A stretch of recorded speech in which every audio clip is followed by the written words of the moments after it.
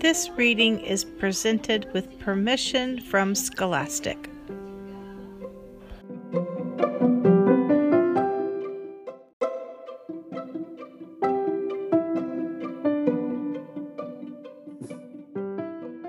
Hi, boys and girls. Miss Stripe here. We've come to the end, the last 3 chapters of the Pet War. Will Otto get his dog? Will Lexi get her cat? We'll have to wait and find out. I know I've enjoyed this book. I hope you have too. I can't wait to see how it all ends.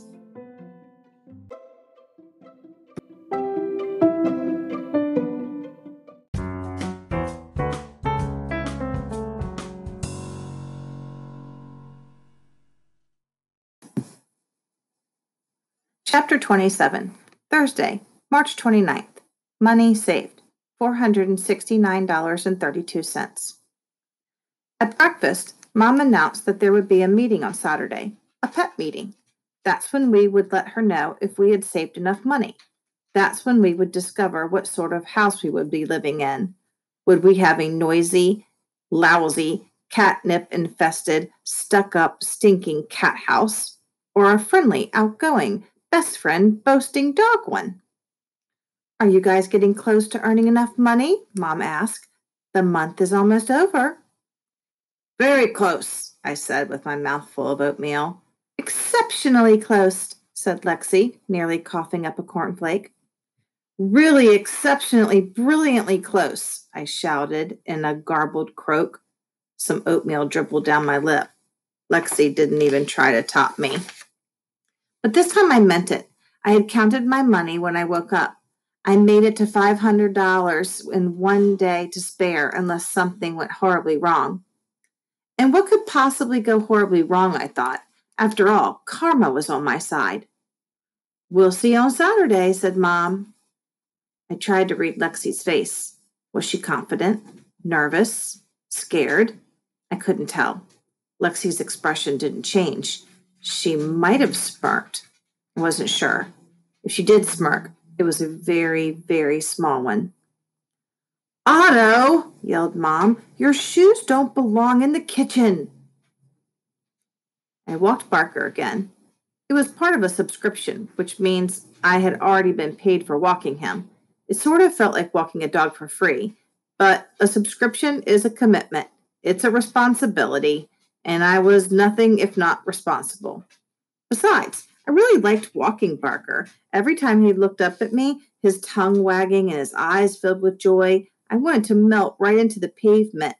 I would have walked him for free, but walking him for money was even better. I pretended Barker was my dog, ambling along the sidewalk. My dog, barking at strangers. My dog, sniffing invisible creatures and standing at attention when threatened by a flower. My dog would be the sort of dog that wouldn't run away, even if I dropped the leash because it loved me so much. My dog wouldn't shed. It would growl at crooks and sisters. My dog would be smart and do tricks. Most of all, my dog would love me more than anything in the entire world. I couldn't imagine anything better. It would have made this month, the grades, the soccer, the guilt, all worth it. Hey, want to play soccer? It was Eric and Kyle from the soccer team, approaching and waving from down the block. They kicked the soccer ball back and forth between them. We're heading to the park, said Eric. I shouldn't, I said, glancing at Barker. Oh, come on, said Eric. We'll play for 10 minutes, 20 minutes tops. Well, we'll meet you there. And they ran ahead. It was tempting. It was. I could tie Barker to a branch while I played. This time I'd tie the leash exceptionally well. Barker wouldn't mind. I needed the practice. I imagined Coach Drago applauding as I kicked the perfect goal. That's the way, he screamed. Otto's back. It was nothing, I'd answer, blushing. I just finally had some time to practice. Playing soccer wouldn't be goofing off. It would be the responsible thing to do. I wasn't just practicing for myself. I was practicing for the team. I couldn't let them down. I didn't pay attention to where we were walking. I was too busy kicking an imaginary soccer ball through the net and dreaming of Coach Drago's excited clapping. That's why I didn't notice the broken bottle on the sidewalk. I should have been more alert. I should have been looking out for Barker, who was distracted by a biker and didn't see it either. His shrill bark snapped me out of my daydream. Immediately, I knew something was wrong. Barker stood on 3 legs, whimpering. Blood dripped from the pad of his lifted paw. Shattered glass covered the sidewalk. Who would leave a broken bottle like that? Barker looked at me with those large eyes of his, but they weren't smiling eyes. They were helpless, desperate ones. There's nothing you can do when a dog looks at you like that other than wish that you were the one bleeding from stepping on glass. I would have traded places with him in a nanosecond. I knelt down to look at Barker's paw. There was a glass shard sticking out, and I started breathing hard. My heart pounded. A couple of weeks ago, I would have panicked. Dogs can feel your nervousness. I had to be calm, but not for me. Barker would be calm if I was calm. I took a deep breath. I slowed my heart. It's okay, boy. I held his paw in one hand and rubbed his neck with the other. We'll get help. I slowly pulled the piece of glass out. Barker whined. I knew of a small vet clinic at the edge of downtown, just a few blocks away. I couldn't expect Barker to walk, though, and he was too big to carry all that way. Stay here, boy, I said to Barker. I dropped his leash, which felt strange, but he wasn't going anywhere, not with that foot. Help! I yelled, flailing my arms to catch the attention of a small and sporty green convertible driving past. The car screeched to a stop. The door opened. The driver stepped out. Thank you, mister, I said before I even noticed who it was. The man wore an apron with blood spattered on it. He was tall and frowning. It was Mr. Schnod. Oh, it's you, he grumbled. I ignored his groan. The dog, he's been hurt. Please, Mr. Schnod, can you drive us to the vet? It's only a few blocks away. He paused. He looked at me, and then at Barker, and then at his car. I expected him to drive away. He didn't look very happy to see me, but then he nodded. Okay, let's go. As it turned out, Mr. Schnod wasn't so bad. He helped me to carry Barker to the car and put him on the passenger seat. I climbed into the very tiny back. I could only fit on the seat by sitting sideways. We should call your mother, Mr. Schnod said, taking out his cell phone. No, she's out of town, I blurted out. I didn't want Mom to hear about this, or Lexi. She would just say I was being irresponsible, and that's why the dog got hurt. No, I needed to prove I wasn't mostly responsible, but that I was really responsible. Well, who can I call? No one, I'm fine, really, just hurry. When we pulled up to the animal clinic, Mr. Schnod helped me carry Barker into the building. There were 4 or 5 chairs in the waiting room, but they were people chairs, which was kind of crummy for the animals. They were the ones who were sick, after all. There was a bulletin board with pictures of dogs that owners must have sent in. I doubt the dogs dropped them off. I recognized a couple of my dog party debacle. The place smelled like cleaner. For some reason, I thought it would smell like animals. Thanks, Mr. Schnod. You can go now. We'll be okay. Mr. Schnod sat down. I'll wait. You might need a ride back home. He grabbed a dog magazine from the end table and opened it. As I said, Mr. Schnod turned out to be pretty decent when you weren't knocking over his cans or putting grocery bags in the wrong car. A man in a white lab coat was eating a fast food hamburger behind the counter. He had a straggly white beard that reminded me of a sheepdog. I didn't know who he was until he put down his burger and walked around the corner and held out his hand. It had mustard on it. Sorry, I'm eating a late lunch. I'm Dr. Radis. What happened? He wiped his mustard fingers on his sleeve. Still, I didn't bother to shake it. His name is Barker. He stepped on some glass, I said. Is he going to be okay? We'll take good care of him, the doctor assured me. He looked more closely at the paw. It doesn't look so bad. More of a puncture. Let's clean it up. Dr. Radis lifted Barker and carried him. Your dad should come too, he said, nodding to Mr. Schnod. Oh, he's okay right there, I blurted, avoiding the whole that's not my dad and this isn't my dog conversation. I didn't know whether the doctor would treat Barker if he knew he wasn't my pet. He faints at the sight of blood, and he doesn't speak English. Then why is he reading a magazine in English? He likes to pretend. The doctor sighed but nodded. We went through the doors and entered the examination room. It was sort of like a human doctor's room, although the table was small, steel, and on the floor. Dr. Radis put Barker on the table, and it lifted when he pressed a button. After washing his hands, the doctor listened to Barker's heart and pushed on his belly and his chest. "It's his foot," I pointed out. "Just checking," said the doctor. Finally, he treated the paw. "It's okay, Barker," I said, petting his side. I fought my nerves so that I stayed calm and my heart didn't race. "You'll be fine, boy." Barker gave my hand a lick and then closed his eyes as the doctor cleaned out the cut and wrapped it in a few layers of bandages. The final bandage was bright green, which was way cooler than a plain old white bandage, if you ask me. When the doctor finished, Barker panted and looked up at me with those deep blue ice eyes. You'd have melted if you'd saw them, believe me. If this is what being really responsible felt like, then I guess I liked being really responsible. "It will heal up in about 2 or 3 days," said Dr. Radis. "These bandages should be changed every morning. I'll give you a couple days' worth of pain medication." "I don't think I'll need pain medication," I said. "It's for the dog." Well, that made sense. We went back to the reception area. "How much do I owe you?" I asked, fishing out a wad of bills I kept in my pocket. "It was $80, but he took care of it," said the nurse, gesturing to Mr. Schnod. Mr. Schnod looked up from his magazine. "Is he okay?" I nodded. "Ready to go?" I nodded again.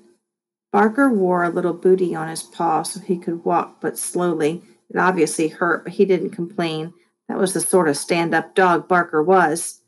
I want to pay you back," I said to Mr. Schnod as we approached his car. "This was my responsibility." "It's on me. I'm sorry I had to fire you. We'll call us even now." He leaned over to me and whispered, "Mrs. Prince is a pain in the rear, if you ask me." I got into the back seat, but I couldn't let him pay. I was the one who was responsible. Me. I removed $80 from my pocket. "Here," I said, thrusting it forward as Mr. Schnod backed out of the parking lot. He shooed me away with his hand. "It's on me." "I insist," I said again, putting the money on the front seat. "My mom will pay me back," which of course was a lie, but Mr. Schnod shrugged and took the cash. "Thanks for driving," I added. "No, thank you. That magazine I was reading gave me an idea for a new display, a pyramid of dog food bags." He paused. "Bags, not cans," he added warily. After driving in silence for a bit, he said, "I guess you can come back to the store. Not to work," he added quickly, "but to shop. You're not so bad, kid." "You're not so bad either, I guess," I added awkwardly. Mrs. Munson didn't take the news of her dog's injury as badly as I thought she might. I explained what happened, and I gave her the instructions of taking care of Barker. I didn't think she was going to hire me again, but she didn't yell or threaten to sue me. That night at home, I lay in bed with my shoebox next to me. I counted my money twice. There was no way I could earn enough money for the dog now. I had even missed all the rest of my appointments that day because of the vet visit. I called my customers to explain. They were understanding, except for Miss Linkletter, who complained that she never should have bought a subscription. I told her I would throw in an extra dog walking day. That made her happier. But I knew I'd already lost the challenge, and there was nothing I could do to make enough money to win, short of selling all my clothes and Mom's computer, and selling Mom's computer wouldn't get me a dog. It would just get me grounded for the rest of my natural-born life, and my unnatural life, and probably 3 or 4 other lives as well. Yet, I felt calm, like they say you're supposed to feel when you walk dogs, even though I was going to lose the challenge, even though I would be living with a cat and had taken a responsibility. Being responsible means accepting what happens, even when things don't go right. Being responsible means not blaming someone else either, even though I really, really wanted to blame everything on Lexi. Chapter 28, Friday, March 30th. Money saved $389.32. It was pretty late that night when I sat at the kitchen table, my math worksheet spread in front of me. Lexi sat at the table too, doing homework. She had as tall a pile of sheets as I did. I hadn't seen her a lot the last few days since she was always making signs or buying art stuff. She looked up and saw me staring at her. "A lot of homework?" she asked, pointing to my stack. "Maybe," I replied, waiting for her to sneer. "You?" "Too much," she said with a sigh. "Yeah, right," I scoffed. There was no such thing as too much homework for little Miss Perfect. The more the better. "I've been working so hard that I'm way behind in school." I waved at her stack. "Please, you could probably get through that in like 10 minutes. "I wish. It's going to take days to catch up. I just hope Mom doesn't see my grades before tomorrow." "Get a few A's instead of A pluses?" "No," she groaned. "I've been making signs, tutoring, doing everything but studying. I don't get good grades by blinking, you know." "You don't?" Blinking was one of my theories about why she did so well. "No, I work really hard because I have to, not because I want to. If you spent as much time on your homework as I did, you'd get straight A's too. I just know that school's important." I stared at her, my mouth open. Sure, I saw Lexi study, but I thought that was because she liked it. I never really thought that Lexi actually studied because she needed to. "It's called being responsible. Not that you would know anything about that," she grunted. "I'd know more than you think," I mumbled, "especially now. So, when are you getting Fluffernutter?" "What makes you think we're getting a cat?" "'Cause I lost. I don't have enough money. We'll have a cat, and every day you can gloat."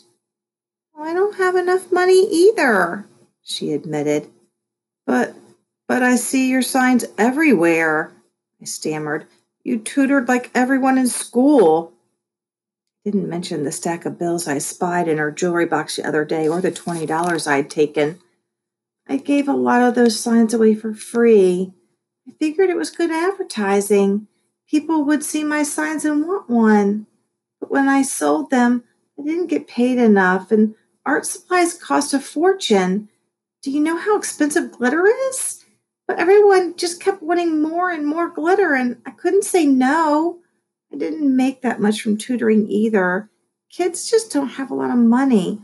And half my friends aren't even talking to me because they said I was mean. I don't know. I just got frustrated when they didn't know the answers. I guess I'd make a bad teacher." "Well, you make a poor sister, so I guess that's fitting," I said, smiling. "I make a better sister than you do a brother." I nodded my head. "You're probably right," I sighed. "I thought you just never had problems." "I wish. I can convince Mom to do stuff, but try to present charts to your friends and they just think you're weird." She threw me a half, very non smirky smile. "I haven't been too nice to you lately. Sorry. I guess I just got carried away with our war." I nodded. "Tell me about it." "I can't even count money right. I somehow lost $20, she groaned. "How do you lose $20? I squirmed in my seat a little. "Yeah, that's strange." I looked down at the table. "Then I guess we're not getting a pet." "I guess not. A shame, huh? After all that work, too." She was right. We were both doing poorly in school. We had both sacrificed a lot. Not having any pets seemed unfair. I mean, I knew cats were stupid and I hated them, but maybe a cat was better than nothing. What was the point of having a war if both sides lose? But I guess in some wars, that's how it works. There aren't winners in wars, not really, just one side that does less awful than the other one. "Well, how much did you earn?" I asked. "More than $400. Was really close. You? Less than that. Hold on. I went up to my room and removed my shoebox from behind my smelly shoes, only gagging once. I took out the money. I could have done a lot with that cash. I could have bought that $200 pair of sneakers I really wanted, or that ultraviolet but ultra cool video game I knew about. I knew I was handing victory to the enemy, but somehow it felt okay. It felt right. Maybe Mom was right. There are more important things to spend money on than sneakers and games. Besides, $20 of it was Lexi's. I had stolen it. There wasn't any other way to put it. But first, I counted out the money I owed Mom for her bowls and her toner and her pencils and the other odds and ends I'd used, taken, or broken. But there was still a lot of money left for Lexi and her cat. Our cat. Here, I said, handing her my money after I came back downstairs. It seemed silly for us both to lose. Really? Her eyes grew wider and wider as she looked at the money. This is just way too much. I shrugged. Well, not all of it's mine. Remember that $20 you lost? I took it. I don't know why I did. I just got carried away, too. I wanted to see how close you were, and it just sort of happened. I wanted to win so badly. Lexi nodded. I looked for your money once. I wanted to know how close you were, too. I couldn't find your loot. And I didn't want to look in your closet. Your sneakers really smell. Well, that was the idea. Lexi picked up my stack of bills. I guess this makes up for your stealing. I hope so. The way Lexi looked at me, all grateful and stuff, it almost reminded me of Barker and his wide-open, thankful, and trusting eyes. I almost had the urge to hug Lexi, but I'm glad that feeling faded away quickly. Maybe you're not the world's worst brother, she said. Thanks. I guess you're not the world's worst sister. Maybe just the second worst. There must be someone who keeps her brother locked in a cage and force feeds him peas. That sister could be the worst, maybe. Lexi smiled and grabbed my homework. Let's see if I can help you a little here. I bet we'll get through this in no time. After all, I'm an expert tutor. What about your homework? I asked. I'll get to it. Come over here. A big sister is supposed to help her baby brother, right? I'm not a baby. I know.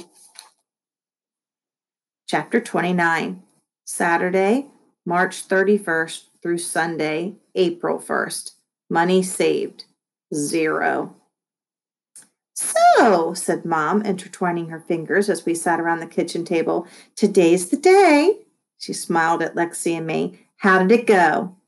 Great, I said. Easy. Really?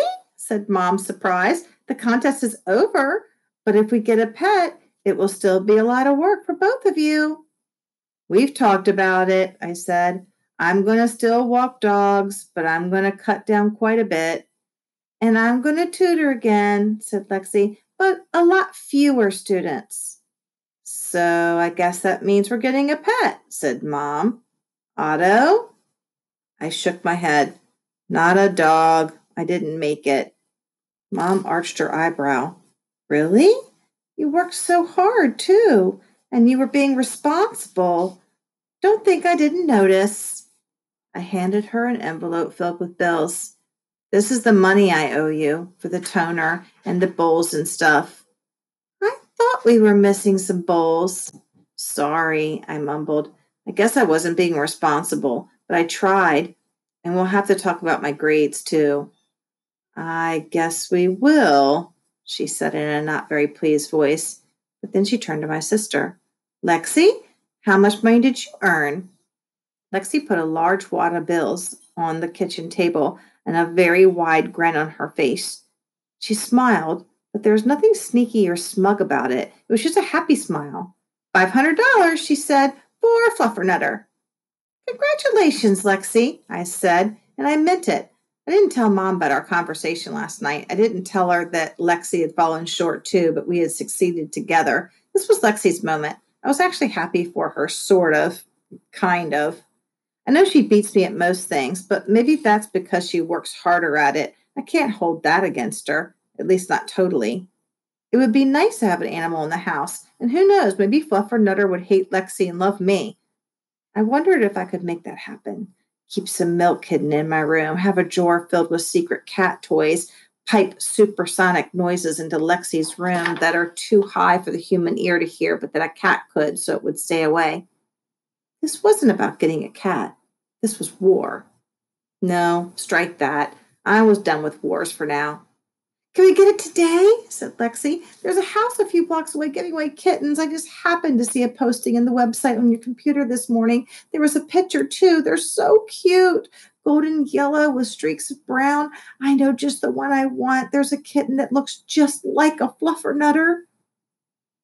I admit it. The kitten was cute. She didn't have claws yet, so when she swatted your fingers, it felt like a velvet cloth rubbing against them. When you held her in your hands, she purred softly, her stomach vibrating. I knew she would grow up to be a standoffish, not very cute adult cat, a yucky, good-for-nothing flea ball. But for now, she wasn't so bad. I hated to admit this, too, but she sort of looked like a Fluffernutter. I wouldn't have named her that, of course. I would never tell Lexi the kitten looked like a Fluffernutter, but the name seemed to fit, and Lexi called her Fluffy for short, which wasn't awful. I'd had plenty of time to play with her since Mom grounded me for 2 weeks because of my grades, except for school, dog walking, and soccer. Frankly, I had feared worse. Fluffy bounded across the carpet and landed in my lap, where I gently scratched behind her ears. She doesn't dislike you, said Lexi. I think there was a tinge of jealousy there. After all, Fluffy had bounded into my lap and not Lexi's. But I'm sure she'll grow to hate you as much as I do.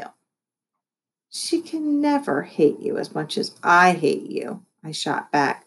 Lame brain, said Lexi. Cobweb cranium. Dumb skull, cerebellum challenged amoeba-minded hollowhead. But we both smiled after I said it. And you know what? It turns out I'm better at insults than Lexi. Who knew? Lexi lifted the kitten from my lap and held her in her arms. I watched her stroke Fluffy. I liked her more than I thought I would, but she's still no dog. Everyone knows dog people are clever, friendly, good-looking, funny, and overall fantastically wonderful, and cat people are not. Just because I tolerated Fluffy didn't mean I had turned into a cat lover overnight.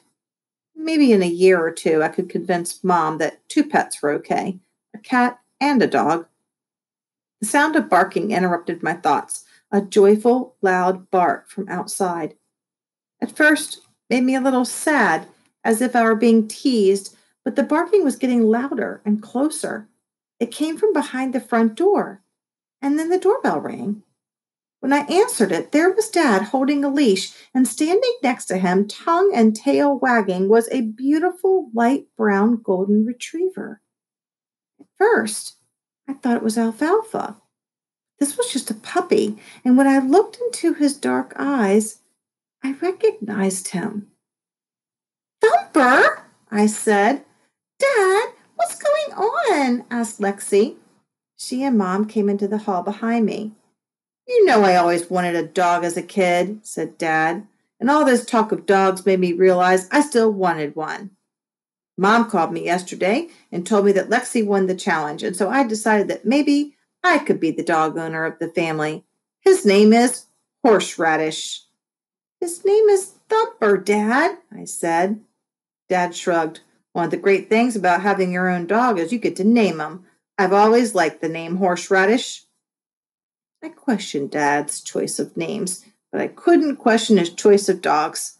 I bent down, and Horseradish ran over to me, leaping on my knees and licking my face. I grabbed him and rolled on the floor, rubbing him as his tail wagged and his tongue raced up and down my cheek. Horseradish was the rolling around type of dog. He was the licking type of dog. He was the loving and happy type of dog. And most important, he was my very own dog. Almost. And really, those are the best kind of dogs of all. Can I started to say. You can come over and play with him whenever you want, said Dad, stepping into the front hall and closing the door behind him. You too, Lexi. Lexi still had Fluffy, and she came closer, slowly. Fluffy didn't seem scared. She just stared at Horseradish with her curious black eyes. Horseradish barked happily. When Lexi sat down closer, Horseradish nudged Fluffy playfully with his nose. I think he likes her, said Dad. I'm sure they'll be best friends, Mom laughed. I bet this was all her idea. Can I take him for a walk? I asked. Of course, you are the expert, Dad smiled. Is it okay, Mom? I asked. I am so grounded. Go ahead, she said with a wide grin. I ran to the mudroom, grabbed my shoes and jacket where I hung them the day before. Come on, boy, I beamed, grabbing the leash from Dad. I know a whole bunch of good trails we can take. And Dad? Yeah? We need to talk about his name. Fluffy meowed goodbye, or at least meowed, and I was off with Horseradish. But Horseradish is still a much better name than Fluffernutter, I add, shouting over my shoulder as I stepped outside. I had soccer practice that night. I showed up on time, and Coach Drago hardly ever even screamed at me at all. We played a scrimmage, and I scored 2 goals. The last one, after I faked one way, kicked the other, and left my defender so confused he tripped, leaving me a wide open shot. Malcolm scored 3 goals. And you know what? We both played on the first team, Malcolm on the left and me on the right. But I bet we'd be really good no matter who started. After all, it takes a team to win a game, just like it takes a team to win a war.